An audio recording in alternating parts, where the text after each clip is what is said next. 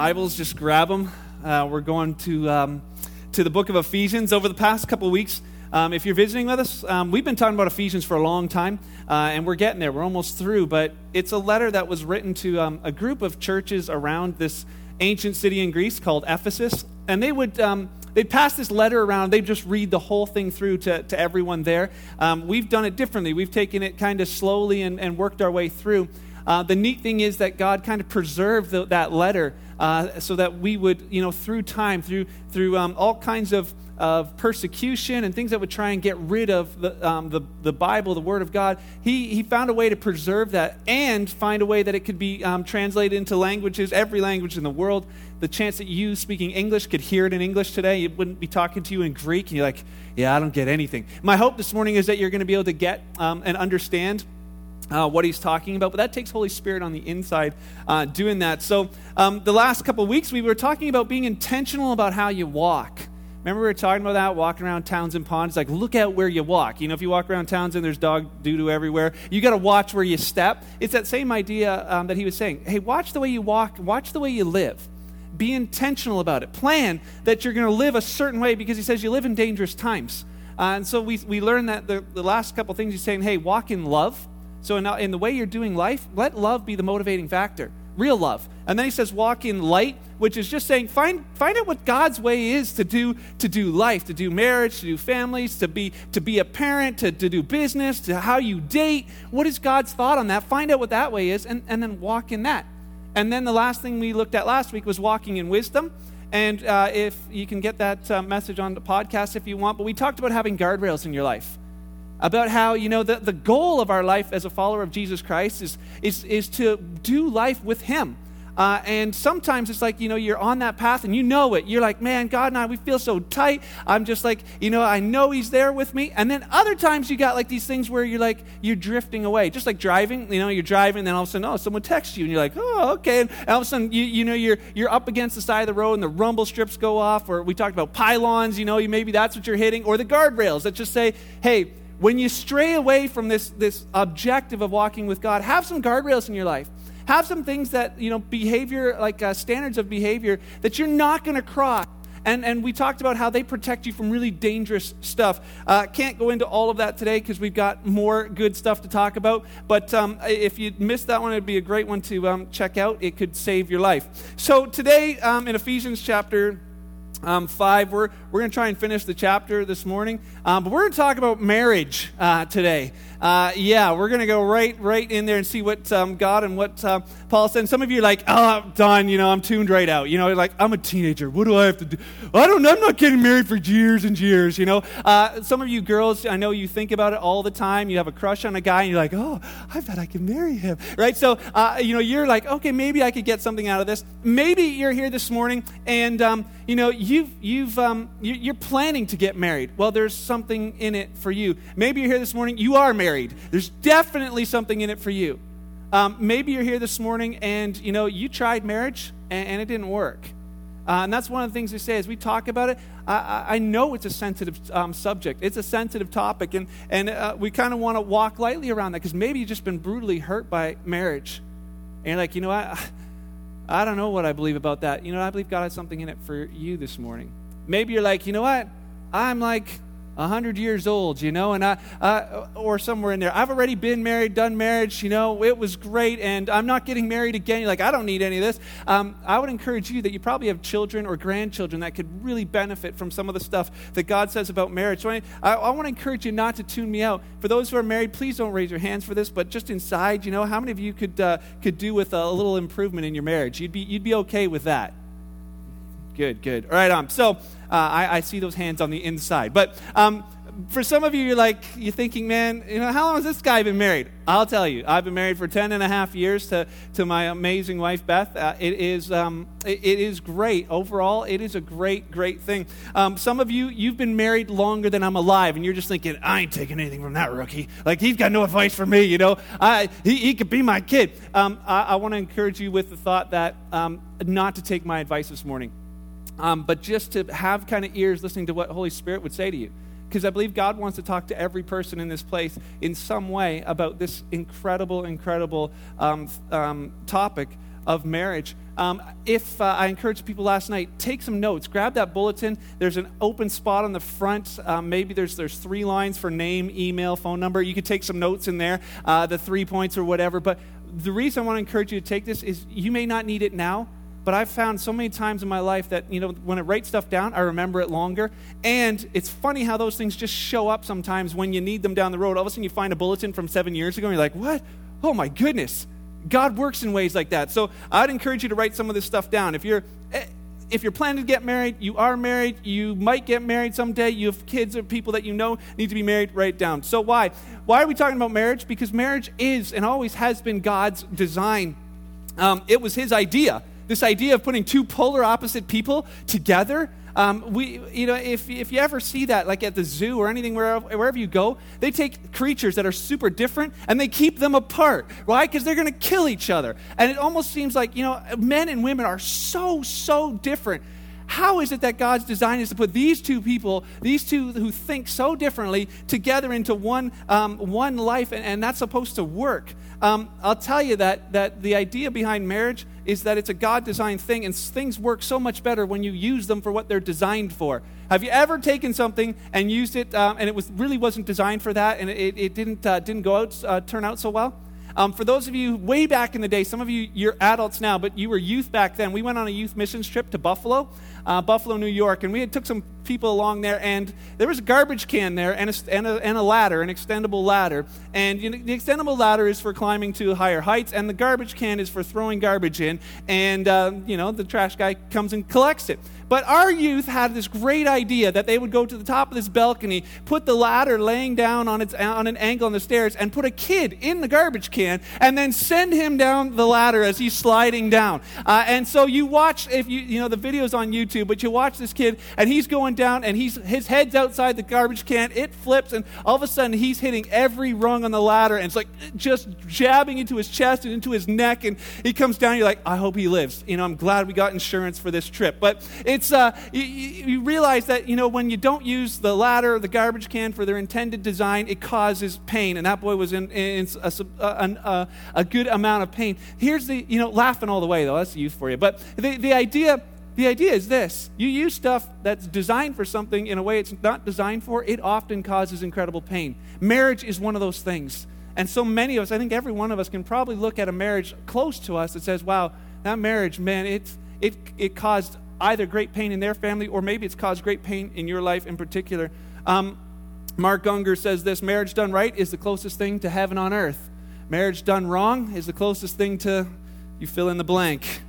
So, marriage, it's not a guarantee of happiness. For some of you girls, you're dreaming about this wedding and, watching all the movies that say, they got married and lived happily ever after, right? And you know what? Marriage is not a guarantee of that at all. This week alone, I've had to talk with 5 different people who are just hurting and devastated in their marriages, not sure if their marriage is even gonna survive. And it hurts. That's just this week. There's so many of you like, yeah, I know. You see marriages that there's not this, not the guarantee. There just is no happiness. It's not a guarantee, but I can say this: 2 people who are committed and covenanted to one another and to God, they have that union with Him and each other. They have the opportunity, not a guarantee, but the opportunity to experience an incredible relationship that God designed. And I want to encourage you with that. Many of you you probably know this song. It goes like this: love and marriage go together like a... I'll tell you now, my brother, you can't have one without the... Yeah, see, you know that. Frank Sinatra, thanks to him for that. For those, now we know how old you are, right? But whoever listened to Frank. But for that generation, maybe that's where you heard it. I didn't learn that song that way. I learned that song by watching a show I wasn't allowed to watch called Married with Children. If you were back in the 90s or whatever, there was a show called Married with Children that talked about love and marriage at the beginning and then showed you everything but during the show. And that was entertaining for people. They'd watch Al Bundy, with his wife Peg, and he's just a terrible kind of deadbeat husband. And you just saw, every week you could watch these people who have no love in their marriage at all. And it was kind of this entertaining thought. Well, now, we got Modern Family, and we got other things that try and, change what the idea of marriage looks like, and just kind of shows different thoughts on marriage. And there's actually great debates right now on what marriage really is. What is marriage anyways? It's interesting because people would say, marriage is, any two people who love each other, they can be married. That's a marriage. We've got legal fights in our country for who can be, married. We've got people that live together and they call their other person their husband or their wife, and so it sounds like they're married. But there's this debate about that. This idea of what marriage really is. What I want to say today, and I want you to hear me very, very clearly, because if you miss this, the rest of this stuff, you're going to take it wrong. I want to say this. We want to look today at what God's design for marriage was, what his design for it was. Ephesians was written to followers of Jesus Christ. So today, if you're not a follower of Jesus Christ, you don't need to take any of the stuff I'm saying at all. You don't. If you're like, I'm just kind of checking it out, I'm kind of thinking about this whole thought, but you haven't committed your life to following Jesus Christ, then don't worry about this.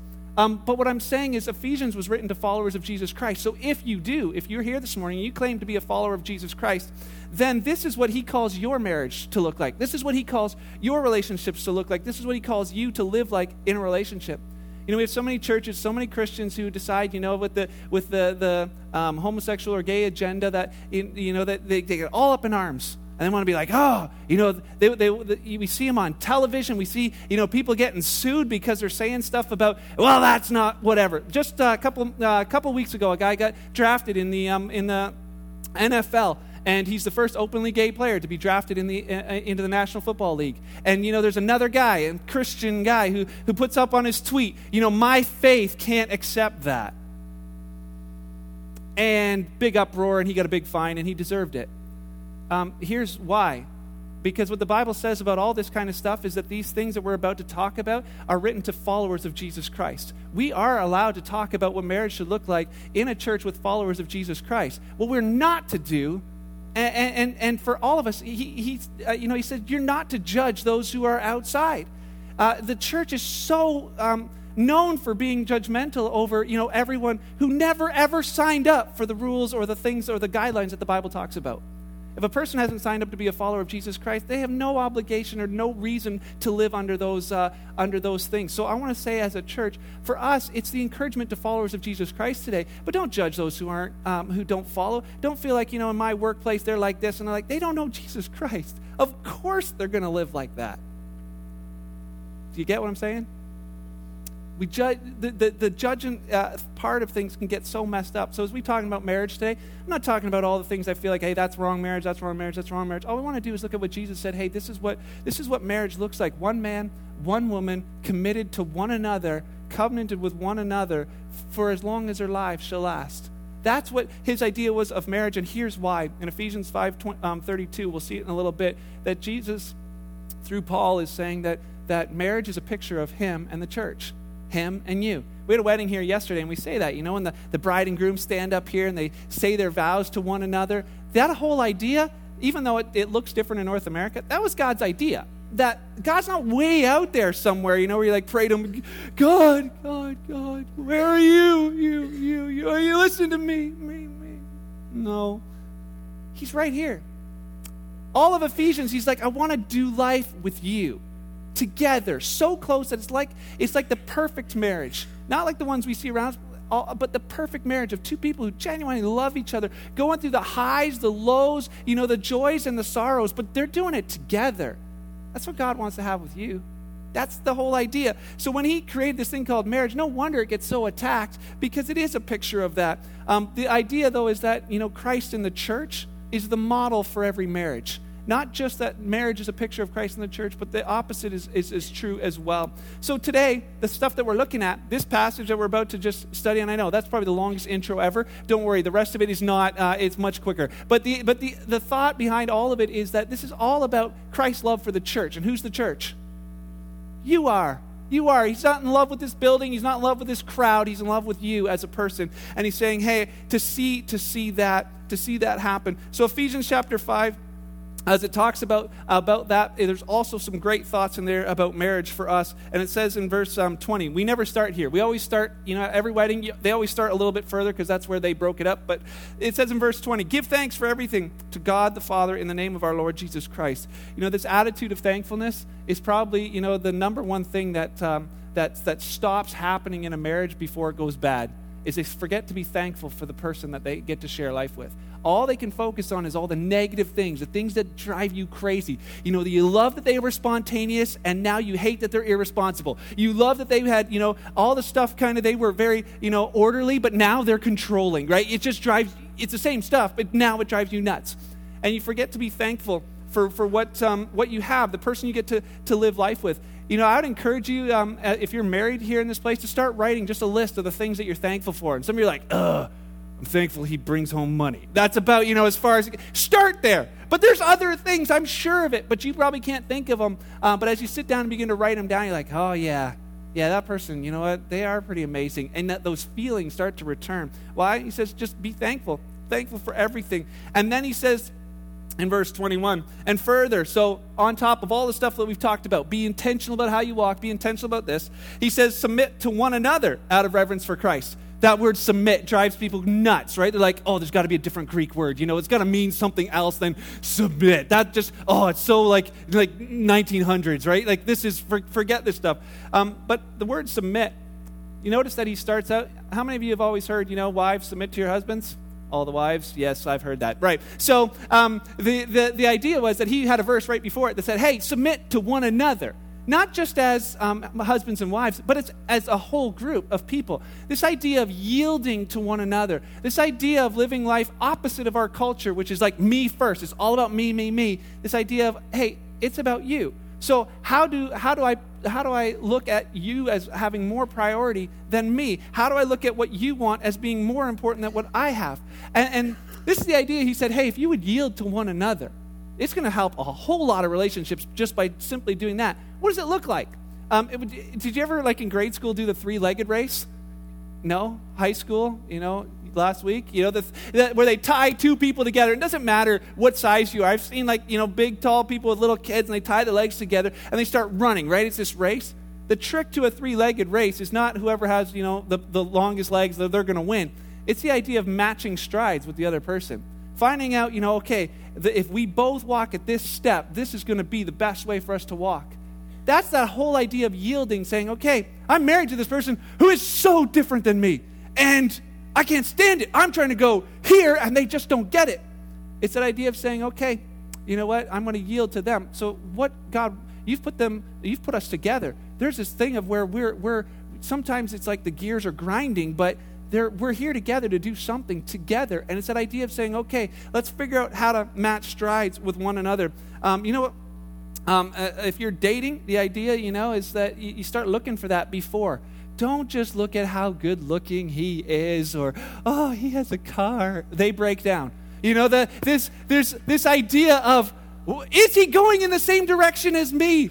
He's like, I just want to live in a cardboard box, and take handouts. I don't want to have a job. And she's like, and I want a mansion and a walk-in closet and a white picket fence. You're in for disaster if you stay with that guy because he's good looking and has a car.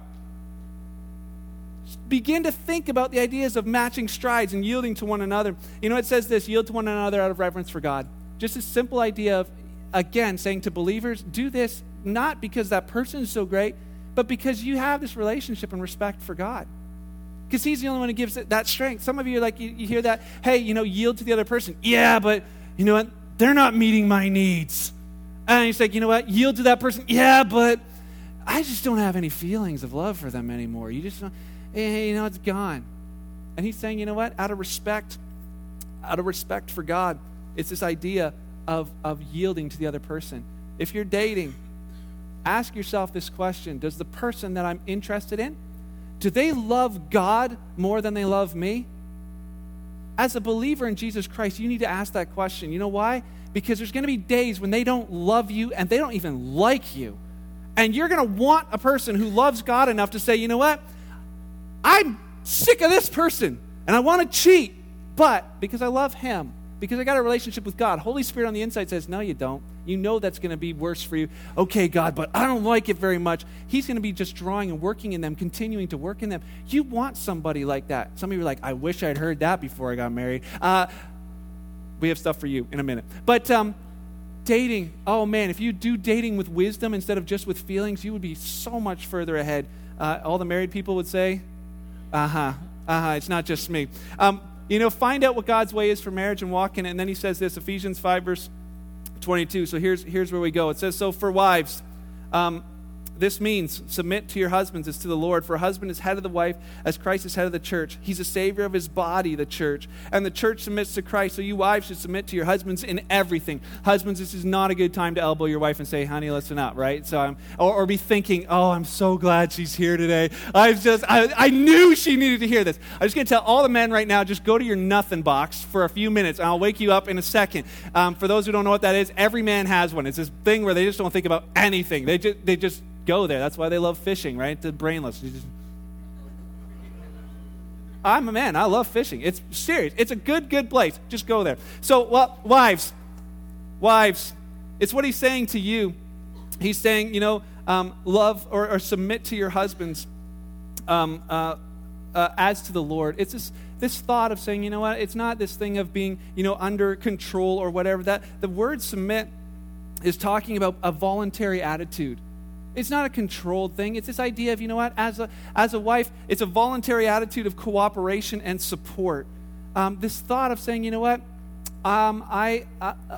because of my relationship with Jesus Christ, I want to do my best to make this work. So it becomes this thing of, I don't necessarily agree with everything, but it's that voluntary attitude of saying, it's the stuff that's going on between the ears that says, I realize that this is more like a soccer game than a golf match. It's more about teamwork and working together than it is about me getting my own way. It's never been a thing of ownership or submission. You'll see that in a second, but he says, hey, the church, it yields to Jesus Christ. That's the picture that he says, we don't just do whatever we want to do. It's his church. God, how are you leading us? That's what we want to know. And it's the same thing for wives saying, okay, God, I'm gonna look to this other person in my life with this idea of voluntary cooperation. I'm yielding to them.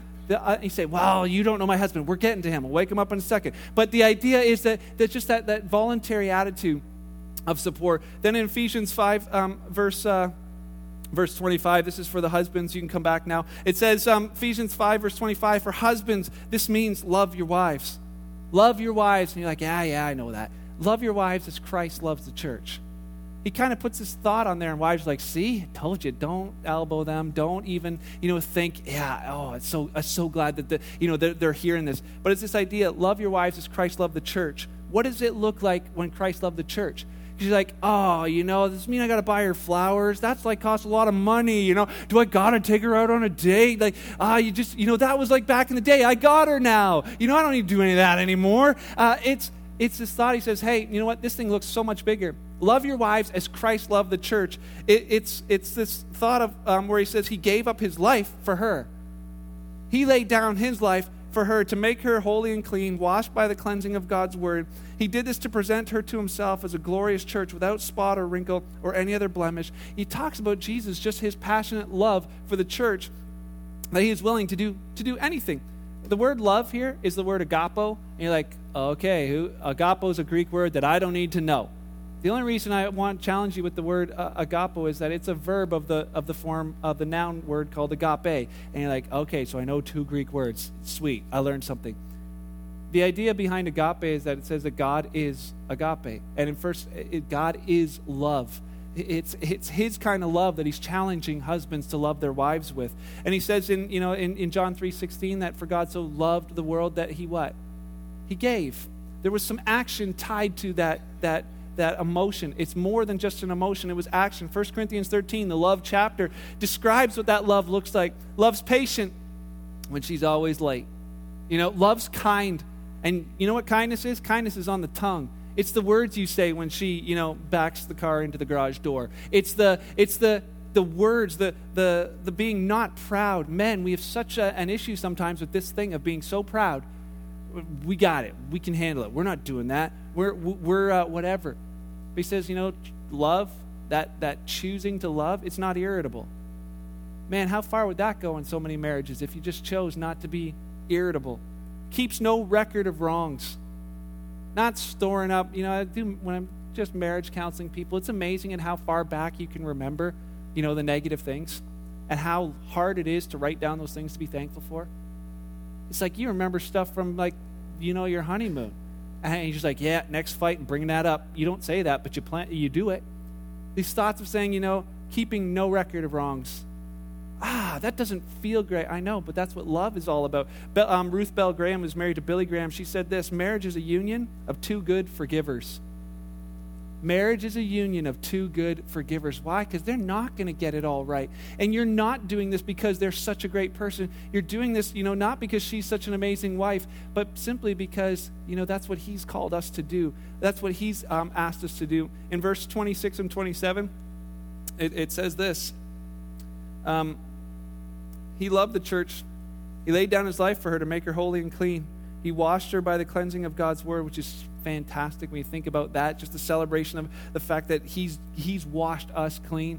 It says he did this to present her to himself as a glorious church, without spot or wrinkle or any other blemish. Instead, she will be holy and without fault. In the same way, husbands ought to love their wives as they love their own bodies, for a man who loves his wife actually shows love for himself. No one hates his own body, but he feeds and cares for it, just as Christ cares for the church. It talks about this idea of laying down your life that's not, dealing with selfishness in our lives. And that goes on both ways. When you get married, selfishness gets tested big time. If you're a selfish person, you get married, that's when you find out.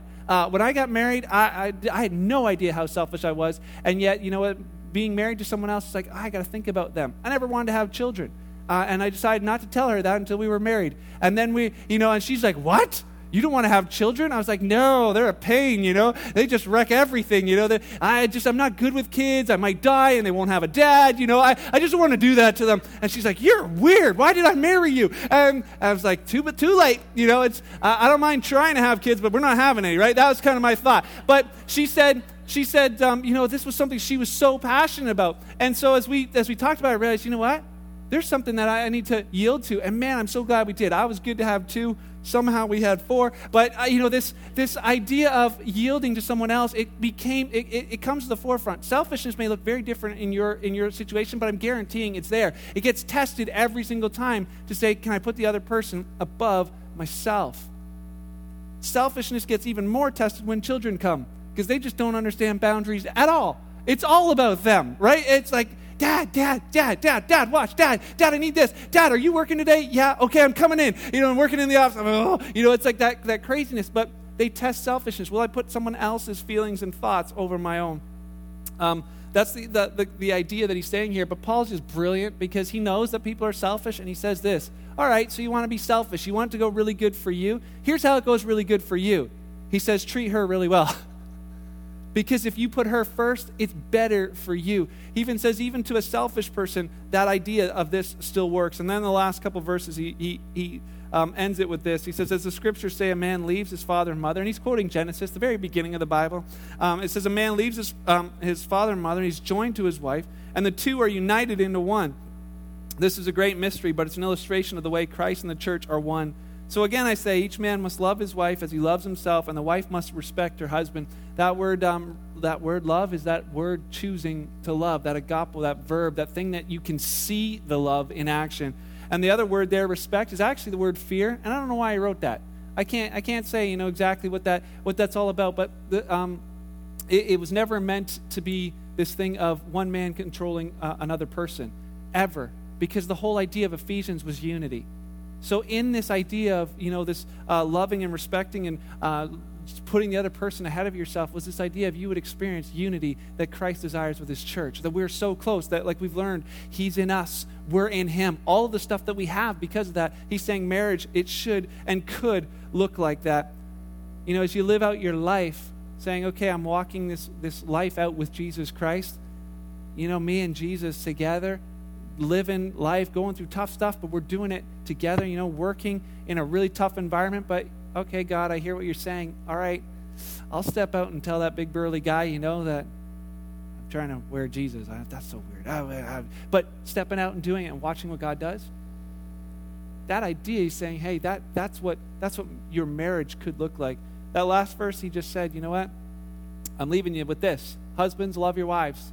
Wives, submit or respect your husbands. The thought there is this, that he never said if and then in any of this. My challenge to you is to live your own verse. Some of you here, you're like, yeah, my wife really needed that. No, maybe she did, but you needed something. Maybe you're like, oh, my husband, I wish, he's listening to, I'm getting a CD of this because he's got to hear that. It's the thought of, live your own verse. What's he saying to you? There is no if and then in here. Like, if he does that, well, then I'll do this. If she does that, then I'll do this. If he really works on things, then I'm willing to, stick around. The idea is that it's God's kind of love. What would it have been like if Jesus had come to the planet and said, okay, well, if they stop sinning, then I'm going to lay down my life for them. If they get their act together, then I'll give my life on the cross for them. He never said any of that. He just simply loved. He just simply knew that we would need him. He just simply knew that he wanted that close relationship with each and every one of you. He said, you know what, I'm going to do this. I'm going to lay down my life for him. So today, as we celebrate communion, I want you to think of these thoughts. He's the one who loves you, absolutely loves you, and wants to do life with you. He gave his life for you. He's the hope in every hopeless situation. He's the restorer of relationships. He's the healer of incredibly deep wounds, and he's the one that sticks closer than a brother. For some of you, you're sitting here and going, well, Mark, that's great. That's kind of like this utopian thought of, hey, this is what marriage can be, but my life is really messed up right now. Some of you have gone through divorce. We're not anti-divorce. We're pro-marriage, but I understand that it affects a lot of you here. Some of you are thinking, does this, now that we learned this, does that guarantee that a marriage is going to work? Even if husband and wife are both here and listening to it, does it guarantee that it's going to work? No. You know why? Because you're with two people. Two people who have freedom of choice, freedom to make decisions and live the consequences of those decisions. And sometimes they affect other people, and usually they do. My challenge for you this morning is that if you're faithful to what God has called you to do, if you obey what he said to you today, not what I said, what you just felt in your heart saying, yeah, okay, I feel that on the inside, that thought of, okay, God, I know what you're asking me to do. If you would live that out, I promise you that he'll be faithful to you through it. Whether marriage survives it or not, whether any of that stuff, he says, hey, this is what it could be. But just realizing that in our culture and the way things are, the best thing for you is still in living that thing out. The only opportunity for it to happen is for you to live your own verse. Charlie's going to come up and share a little bit. We're going to take communion together, thinking about it, because really the ultimate spot of this whole thing was the idea to restore what marriage really looks like, to give a chance for people to say, oh, you know what, let's see marriage in a whole different light, that it's two people committed to one another, committed to God, can enjoy an incredibly close relationship.